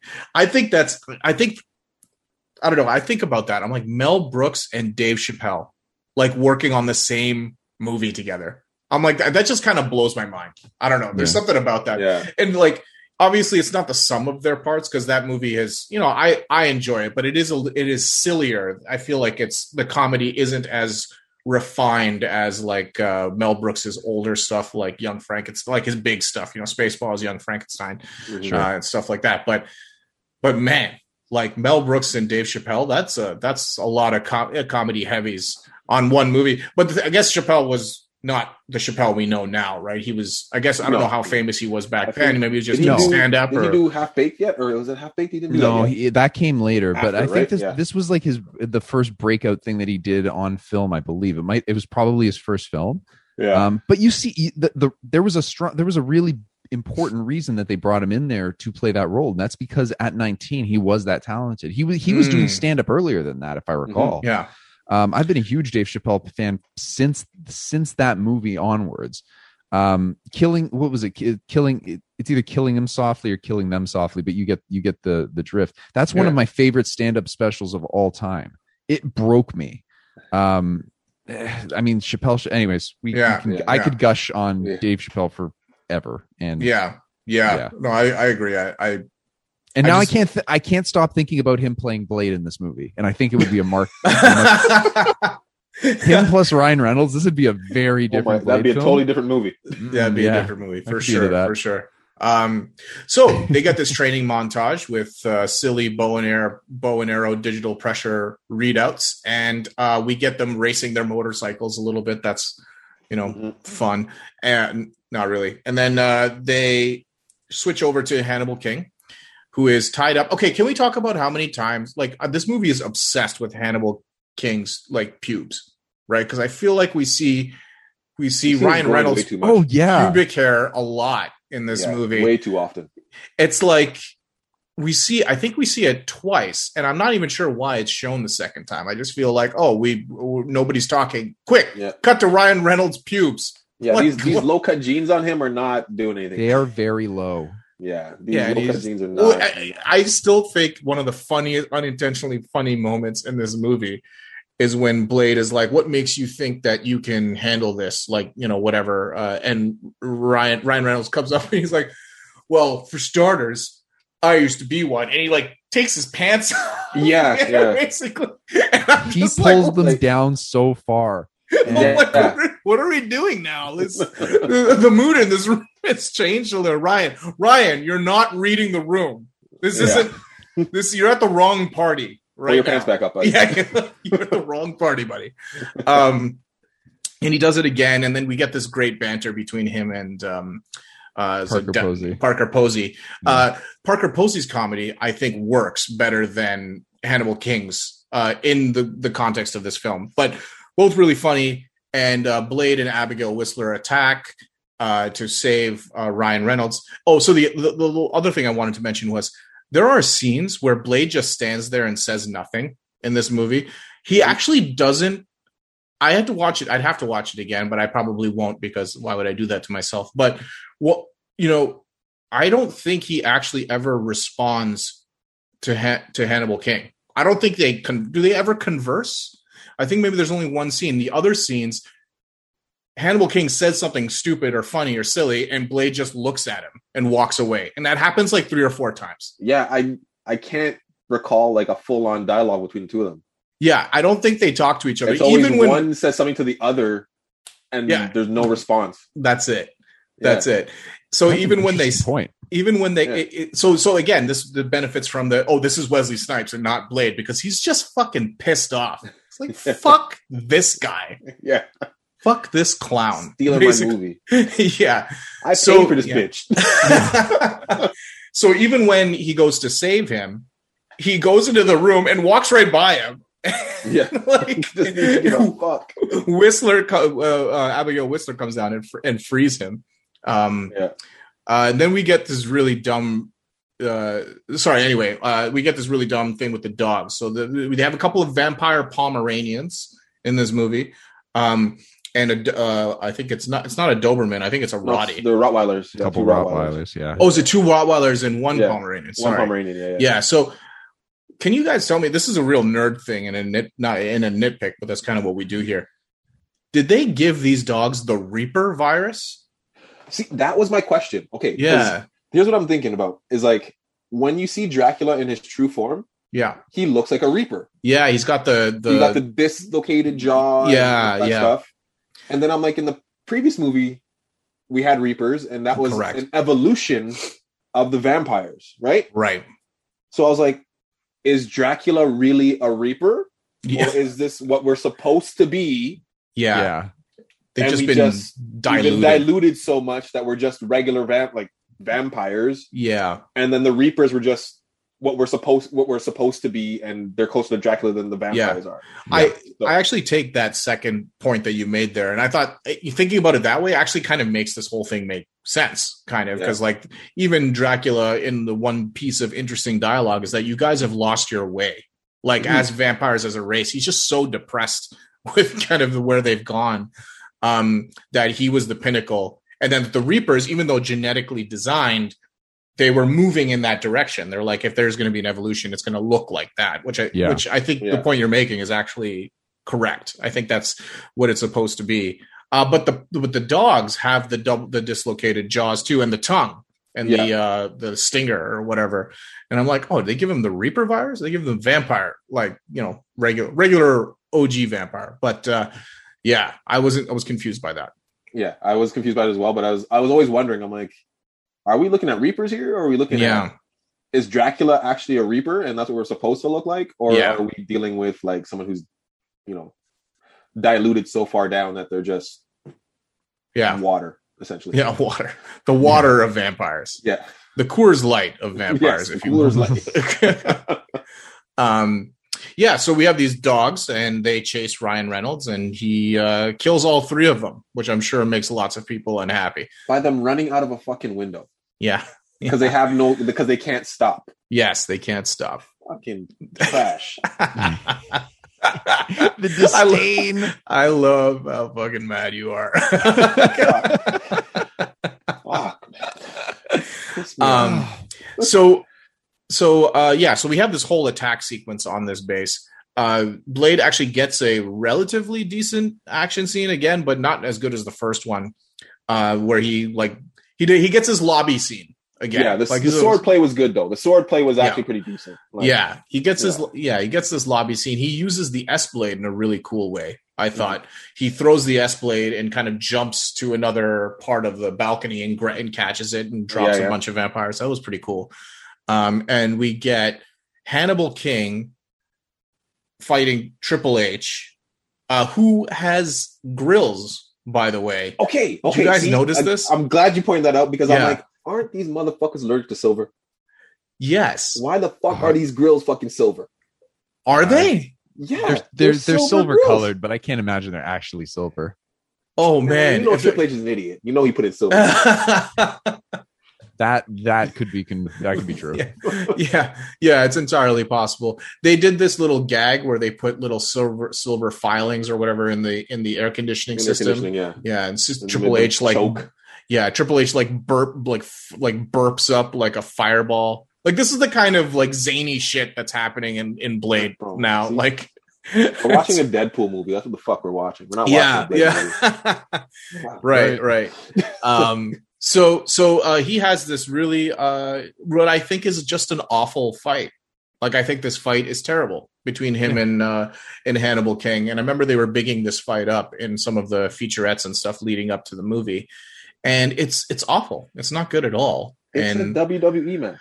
It's exactly what it is. Yeah, but it's like worse than that. It's worse than that. Yeah, like it's worse than that. When you watch like amateur wrestling and they like whisper the moves in each other's ear when they grapple. Backflip. You ready for right off the turnbuckle? Okay. Yeah. Like, you can see them mouthing shit at each other. It's like, bro, like, come on. Yeah, it's not good. It's not remotely believable that a vampire, a guy of Triple H's size, also a vampire. Yes. And Hannibal King is a human, and he's not completely eviscerated in the first 10 seconds of this fight. Like, I just think that's it's kind of ridiculous. And again, they did nothing to make Triple H threatening in this movie. Not a single thing. Goofy as fuck. He's just a big guy with silver grills, which I'm looking at the picture for right now. Steel. It's actually steel, and it was an homage to like the Jaws character from James Bond. One thing that's actually notable here, which I think is actually kind of neat, is Ryan Reynolds was a fan of Triple H, so he actually did all the stunts. He didn't for this fight. For the fight. Like, he actually wanted to do this with Triple H, so nice. He did his own stunts in this because of that. That's I would neat. Too. Like, if I'm in a movie and I'm going up against like someone I appreciate, and it's this, I can do a stunt with him. Yeah, for sure. Yeah, and I mean, the wrestlers are trained stuntmen in and of themselves. You know, I mean, that's kind of their job essentially. He's going to take care of you and teach you how to take a proper bump. Yeah, exactly. Yeah. So, Yeah, and nobody better too. I mean, technically, he's Yeah. one of the best in-ring performers of all time, I think. Whoa. Let's not go there. I don't know, man. Not go Triple there. H Not go Triple there. H is talented, dude. Nah, bro. Brett. Fair enough. All right. Bret Hart. Yeah, Hitman. all right. Well, yeah. I mean, like, I'm not saying If he's you top. go I'm just technical, we saying, got to go with the heart. of course. I'm just saying, if there was a top 20 list, he's probably on top 20. 100%. 100%. Yeah, He's yeah. on my top 10 for sure, though. Yeah. Like, yeah. I'd have to think about that. We should do a wrestling podcast. Oh, we could do that. Love we could to definitely do that. dude. That'd be fun. I feel like this movie took all of the wrong lessons from Blade 2, where they're like, oh, everybody loved that suplex in Blade 2. We should have a wrestler in Blade 3. Yeah. I feel like that was like the decision-making process for this. Everybody liked the Reapers. Let's make dog Reapers. Like, no, Yeah. that's not what No, we're guys, after that's not what here. we're talking about. I'm sorry. We had Yeah. blood bags in the first one. Let's put people in blood bags. Like David Goyer, stop it with your crazy ass ideas. All right, I'm done. So we move from here. He kills Triple H by throwing like one of the bullets, the Sundog bullets, like UV bullet in his mouth. Yeah, in his mouth. And gives him he uppercut. dies. Yeah, and Abigail Whistler has her own little action sequence. Again, I don't think this is particularly well shot. It's not very convincing when she's fighting multiple targets. And she puts in headphones and listens to her iPod while she fights. And it's just complete lunacy. Like, I just can't. Back then, I couldn't get behind it. And I rewatched it again recently for this show. And I'm just like, this is in a movie full of bad decisions, this has got to be one of the worst ones. It's the most offensive one. When I see it, I'm like, oh, why are we doing this? I was down for it when they said that she used it when she was hunting, like when he was fucking Ryan Reynolds is talking the entire fucking time. Yeah.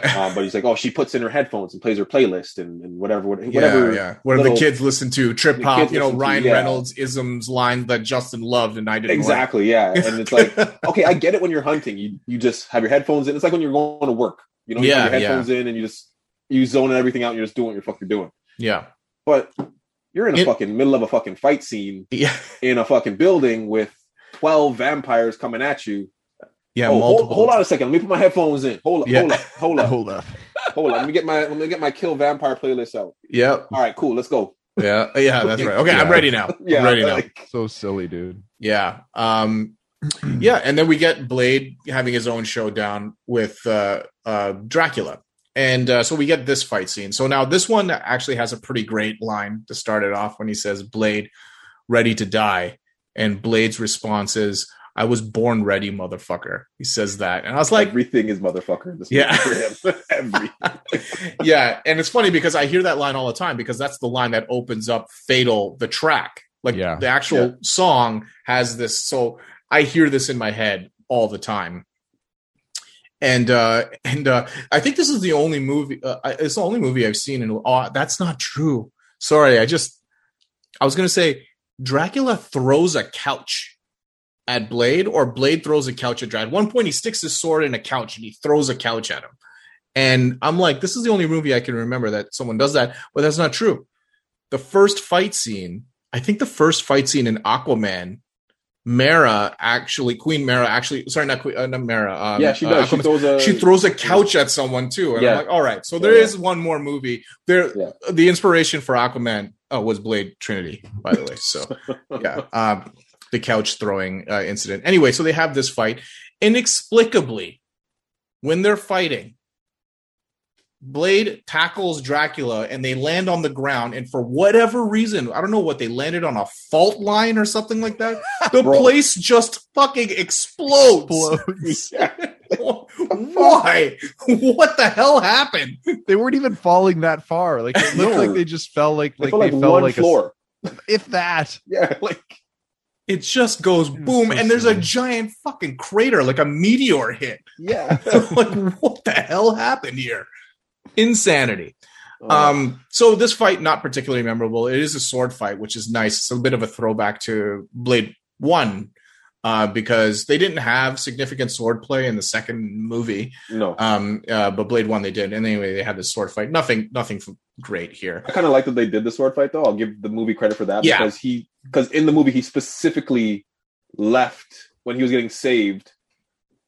He specifically left them to go get his sword back. Yes, that's right. And then jumped out the window. So Yeah. The fact that he's using his sword at the end is like, okay, it's kind of like the nigga went to go get his sword back, so let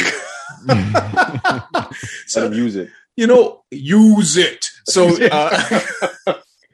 so thank God the crater thing didn't happen when he jumped out of the 12th story window. Otherwise, everyone would be dead. Yeah. That would have made more sense for the cop scenes, though, for the cops not being able to follow. That would have been a much more pliable, or that would have made a lot more sense for them to get away if there was a crater. Right. So then we get Dracula's transformation into his true form. I didn't mind this. I was like, they went an interesting way with his true form. They even have like kind of the Batman ears thing going on. He's all purple. He has the jaws open up. I remember reading an interview with David Goyer saying that for the creature design, he was going to Guillermo del Toro and asking him, and went back to Stephen Norrington because he still had relationships with these other directors. And he was asking them about, Norrington sent him some designs and drawings, and I think Del Toro did as well. I'm paraphrasing here because this is stuff I read many years ago when the movie came out. But he did reach out to these guys to say, hey, I was thinking about this. What do you think about this? And I think that's really cool to be able to just go back to these, excellent filmmakers, to have excellent filmmaker friends to just be like, hey, I'm going to do this creature thing. What do you guys think of this? And then they come back and say, hey, do you guys ever hear the story? There's a story about Predator, the design for Predator. And I think like Stan Winston was on a plane and he was sitting next to James Cameron. And I'm pretty sure I have this story right. We could fact check later, but I think Stan Winston was doing some initial designs for the Predator in the first movie. And James Cameron looks over. He's like, you know what I've never seen before? I've never seen a creature with tusks. Like, I haven't seen anything with tusks before. And Stan Winston's like, goes back and starts drawing this like other thing, which of course in the Predator does have the teeth that open up and the tusks that click together and stuff. Just to have like dope, creative friends that are just like, hey, let me bounce this idea off you. And I think that's pretty neat. And I think it's apparent that Dracula, like this design was kind of like Goyer reaching out to other folks. Yeah, that definitely wasn't his idea. Shade. Damn. Yeah. I wasn't going to go that far, but there it is. So that was decent. And then anyway, they end the scene by Blade stabbing Dracula with this Daystar virus, which is an Norton antivirus for vampires, which basically will just kill vampires in an aerosol way, basically. I'm just waving my hands around because I don't really understand exactly how it was supposed to work. But it's coronavirus for fucking vampires. For vampires. Yeah, that's right. Then we get the ending, and our two detectives show up randomly now because they've not been in any of the movie, and they show up and they finally see evidence of the real vampires.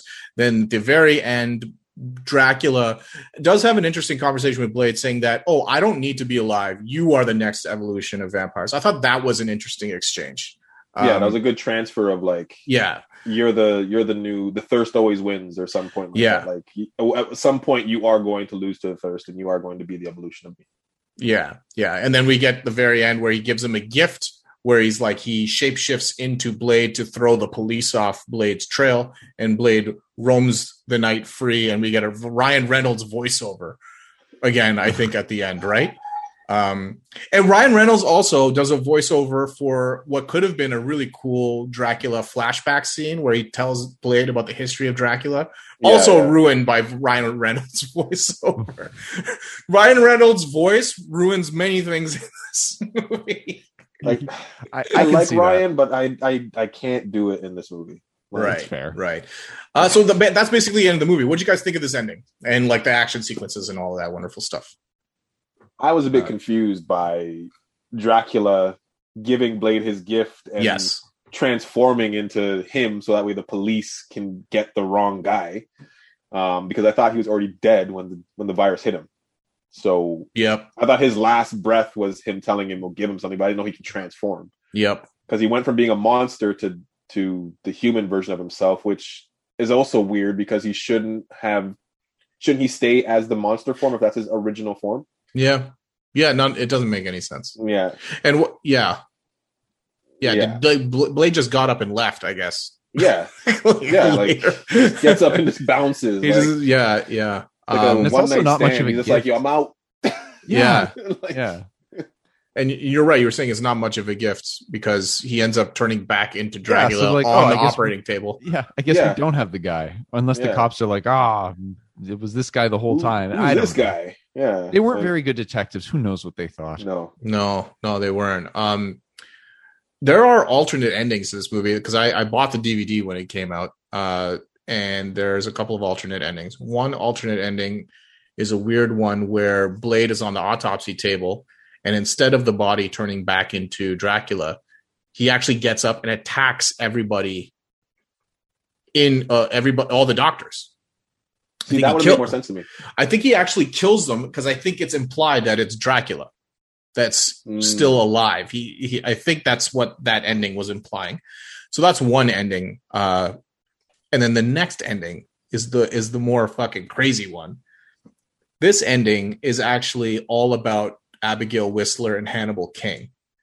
And it takes place, I think, in Atlantic City or Vegas or somewhere. Have you seen this? It's a casino. Yeah, I know. Yeah, it's a casino. It's fucking ridiculous. It's total fucking insanity because like they come in and Abigail Whistler's there, and I can't remember. I've seen this many years ago, but I'm again paraphrasing. But Hannibal King gets thrown through a window and lands there. You don't know he's in the middle of a casino, gets thrown through a window. You don't know why he's thrown through the window. And Abigail Whistler's like, oh, Hannibal King, you know, whatever. Oh, you. He's like, well, no, you crazy fella. And then something's in there that threw him out. And what is in there? It's a fucking like werewolf, right? It's a werewolf, but he looks like a hyena. It's like a hyena wolf hybrid thing going on. And he comes out and they attack the werewolf. And that's the end of the movie, implying that the Night Stalkers basically continue. And there are other creatures or denizens of the night that they hunt. And I just remember watching that. I'm like, what the fuck is this? It totally comes out. I have to go back to my DVD collection and look at that ending. Yeah, it's on there. Actual ending on my server. So I have to look at that. But yeah, that would have saved the movie for me. Yeah, the second ending with the Night Stalkers would have saved the movie for me. I would have been a lot happier with that ending because then that way, if they gave me an ending with them fighting something else, and then there was like a little snippet of like a dude on a motorcycle going through like the city, then I'd be like, oh, Blade is still alive. Yeah, and these guys are still out hunting, fighting other monsters other than vampires because vampires are technically dying off because of the Daystar. That's right. That's cool. So idea. that would have made me feel a lot more happier. But sure, yeah. I'd be pissed that Ryan Reynolds stole a movie from Blade. That's fair. You know? Yeah. Would you like? You saw those endings, right, Justin? I did. I didn't remember the one where he got up from the table and started killing. I would never. And now that you mentioned it, I do remember that, but I never got the sense that it was actually Dracula. I could be wrong about that. It's been a long time since I've seen it, but it's a different ending where it doesn't cut back to the road and you see, Blade right off in the distance. It's actually he gets up and like I feel like he attacks everyone. And I wasn't sure if it was supposed to be Blade or it was supposed to be Dracula's still alive. I wasn't sure, but I'd have to rewatch that. But the werewolf one I remember very well, and I remember the design. I liked the design of the creature, but I thought that the actual creature it was all practical. Which was crazy. It looked janky. That's the problem. It moved poorly. It just like it looked like an early kind of an early attempt at this type of thing in an older movie. And it just didn't fit. It didn't fit at all. I like the idea. I think it's kind of cool that you're playing on that. There's a bigger universe than just vampires here, right? But yeah, ultimately, I can see why it got cut. And also, I think at this point they're just like, you know what? Let's just wrap on Blade because like this was not a good experience. We'll wait like 20 years and we'll get a better set of actors for this and go try it again, which they're hopefully doing soon. But the thing to note about this is it's funny. We were talking about this before we started rolling, and this movie was a financial success. It had a $65 million budget. It ended up grossing, I think you said 160 something million. 132 million in the box office. In the box office. for an R-rated sales film and all that shit too. After that too, right? Yeah. So. For an R-rated, well, let's face it, they didn't make a lot on DVD sales, but for an Yeah. R-rated film, that's a pretty good haul. And on a $65 million budget, that's good. That's sequel money right there. That's not. It's not bad. I think you're supposed to make like three. Like I don't know what the rule of thumb 3X? is. Like 3 times maybe to be really like truly successful. But I don't think they lost money on this movie. No. They would have definitely did with not. that they wouldn't have lost money on this. Yeah. But at the same time, like that's pretty close to sequel money, especially with a franchise like Blade. The thing is, though, after this third film, you're not going to have people coming into the fourth film. It was similar, like when we were working on Shrek 4. One of the hard things was getting people to come to that because Shrek 2 was so good, and a lot of people came to see Shrek 3, and it was not nearly the same par. Right. So it was financially very successful, but the fourth one ate shit because the third one was so bad. That would have probably happened with this. Right. So maybe that's why they didn't do it. But ultimately, like at the end of the day, making this film was also seemingly a nightmare. And if you were going to make another Blade film, you're going to need to probably bring back Wesley Snipes to bring in the same audience for this sequel. Yeah. And at that point, I feel like either Wesley Snipes wasn't going to do it or was going to take a little trip up the river for tax evasion. Going to prison for not paying taxes on 3 different Blade movies. Yeah. And then some, probably. And then, also, what was it? Coming to America as well. So. Yeah, he's coming to America. He wasn't in the. He wasn't in the He was first in one. the first one, wasn't he? No, he wasn't. The first one, wasn't he? No. He's in the second one. He was in U.S. Marshals. That was He was. Yes, he wasn't. Yeah, I just recently rewatched that and I completely forgot he was in it. Yeah, I was just like, holy shit, Wesley Snipes. Yeah, it's to be honest, it's good to see Wesley back in movies again. I love it. I think it's great that he's back, like Coming to America 2 and Dolomite. He was in that as well, actually. But yeah, I heard. Yeah, he's I recently a buddy of mine worked at like a place that makes custom stickers, and he gave me this sticker, and I looked at it, I'm like, this is fucking Wesley Snipes from New Jack City, like a random sticker. I don't know if you guys have seen New Jack City before. Oh yeah, of course. Yeah. Because he just delivers like the dopest line in that movie where he's I'm gonna butcher it here, but he says, "So you sit your $5 ass down before I make change." I was like, oh, fucking killer. Yeah, I just love that line. So, and I was thinking about that, like that sticker, and then I was thinking about like, man, it's good to see like Wesley back in movies. Like, I'm just kind of happy to see him working again. And that being said, the one way to bring Blade back and bring an audience with him is to attach the character to an already well-established, money-making franchise / universe, which is what Marvel is doing right now. Yeah. With Mahershala Ali coming in to play Blade. So if you were going to switch him, like switch the actor, and you'd have to bring in significant amount of like other clout to draw the audience in, and they certainly have that. They have that already, right? I'm a fan of. I have this vision of Wesley Snipes being Whistler in the new MCU version of Blade. That'd be so dope. That would blow my fucking mind. Yeah. I would be the first person to like pay $100 a ticket to go see that. Yeah, that would be to save the box office. I will pay $100 to see that. No, man, that would be so dope. I would love to see that. Nothing against Mahershala. I know we've talked about this a little bit before, but I like him. But Wesley, like having a Blade movie without Wesley being involved at all, it's a tough sell for guys like us who grew up with with those movies. For folks who are younger, it's an easier sell. But it'd be great to get him in that movie. I'd love to see him with like a bit of a beard, shaved head. Fucking tattoos off the top, yeah. With the tattoos still, and then like sick. A training scene with him and Mahershala Ali, like teaching him how to do the sword play. What? That'd be killer. Yeah. That'd be that killer. Right there would sell the movie. Like that's the trailer. Just them two doing a sword training scene. Done. That'd be killer. I am there. Where's my wallet? How much is a ticket? Yeah.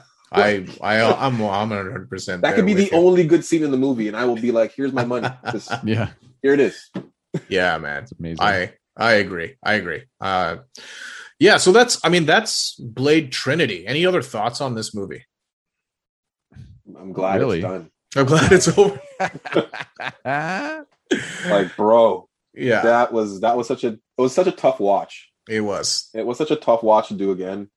It was. And like, I just don't want to get into it again because we'll be here for another 2 hours. Yeah, fucking creatively bankrupt. I feel like this movie is the way I would describe this movie. I think if you're going to rewatch this film, the best way to do it is just go on YouTube, find the scene where he's yelling at the Night Stalkers, and frame it in your mind that this is happening in real life. Yeah, Yes. This is an actual conversation that people had. Every scene where Blade doesn't respond or yells at someone or just looks disgusted, it's just Wesley Snipes on set. Yeah. Or calls him a motherfucker. Okay. That's just him being angry. That's just how he feels. That's just Wesley Snipes. That's not Blade. That's Wesley. It's Wesley Snipes. It's This Wesley Snipes is being Wesley angry. Snipes Trinity. That's what this Yeah. movie is called from now on. Yeah. What was that? We have nicknames. We don't have a nickname for the first one, but the nickname for the second one, Blade 2, Juices Everywhere. That's the nickname, like the fucking name of Blade 2. When you said that shit, I'm like, that's how, like, whenever I think of Blade 2 now, I'm like, somebody's like, how would you describe Blade 2 in 2 words? Juices everywhere. That's exactly what I would use to describe it. Oh man. Yeah, no, it's fun stuff. I'm really happy we got to do these 3 movies, to be honest, man. And thank you so much, Antoine, for joining us. Yeah, man. Thanks for having me out, guys. I really appreciate it. Yeah, dude, this has been a lot of fun. And fuck, when the next Blade movie comes out, we should get you back on, and we should get you back on and like review that movie too. I am about that life because I will be the first person in line. I have my COVID vaccine, so I will be the first person in line to buy a ticket when they announce that shit is going to theater. Yeah, Amazing, man. dude. Or if it's on Disney Plus and you pay your $45 to get it, I will pay my $45 to watch it. I will actively pay money to watch that movie. Yeah. I'm wondering, I'm certainly when that movie comes out, things will be. I'm hoping we get to go to the theater to see the next Blade movie. I really do hope so. I may not pay the money that Disney wants for Black Widow, but I will pay it for Blade. Yeah. Black Widow is actually coming out this year, right? It's coming out next month, I think. Oh, next month. Yeah. Okay. It is soon. And they're doing that premium thing with that premium split thing where some of it's in box office because the US is still gung-ho about letting people go outside. Yeah. Fair enough. Yeah. One other thing I wanted to actually, you know what? We'll save for another episode. Never mind. Uh-oh. All right. Cool. Mysterious. Yeah. All right. I think we can probably, what's that? Save it. Save it. I gotta save this video. Save it. Oh fuck! What is? Give me one more, Justin. Give me one more rendition of James Remar in this movie, please. Give me one more of those. Don't fuck with my thing. I think that's what Wesley Snipes was yelling on set before every take. And he should be. As a producer, he should be. Absolutely. James Remar was just on the side being like, I'm going to use that in another scene. Do you, Wesley, do you mind if I use it?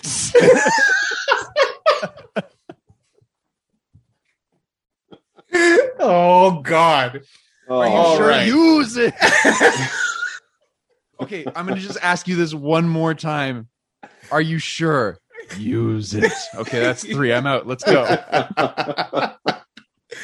Oh, mercy. Okay. Oh, man. Let's wrap it up. This has been Atul. This has been Justin. And Antoine. All right. Thanks, everyone. Thanks for tuning in. Until next time. Peace. Thanks, guys. Bye. Later. See ya.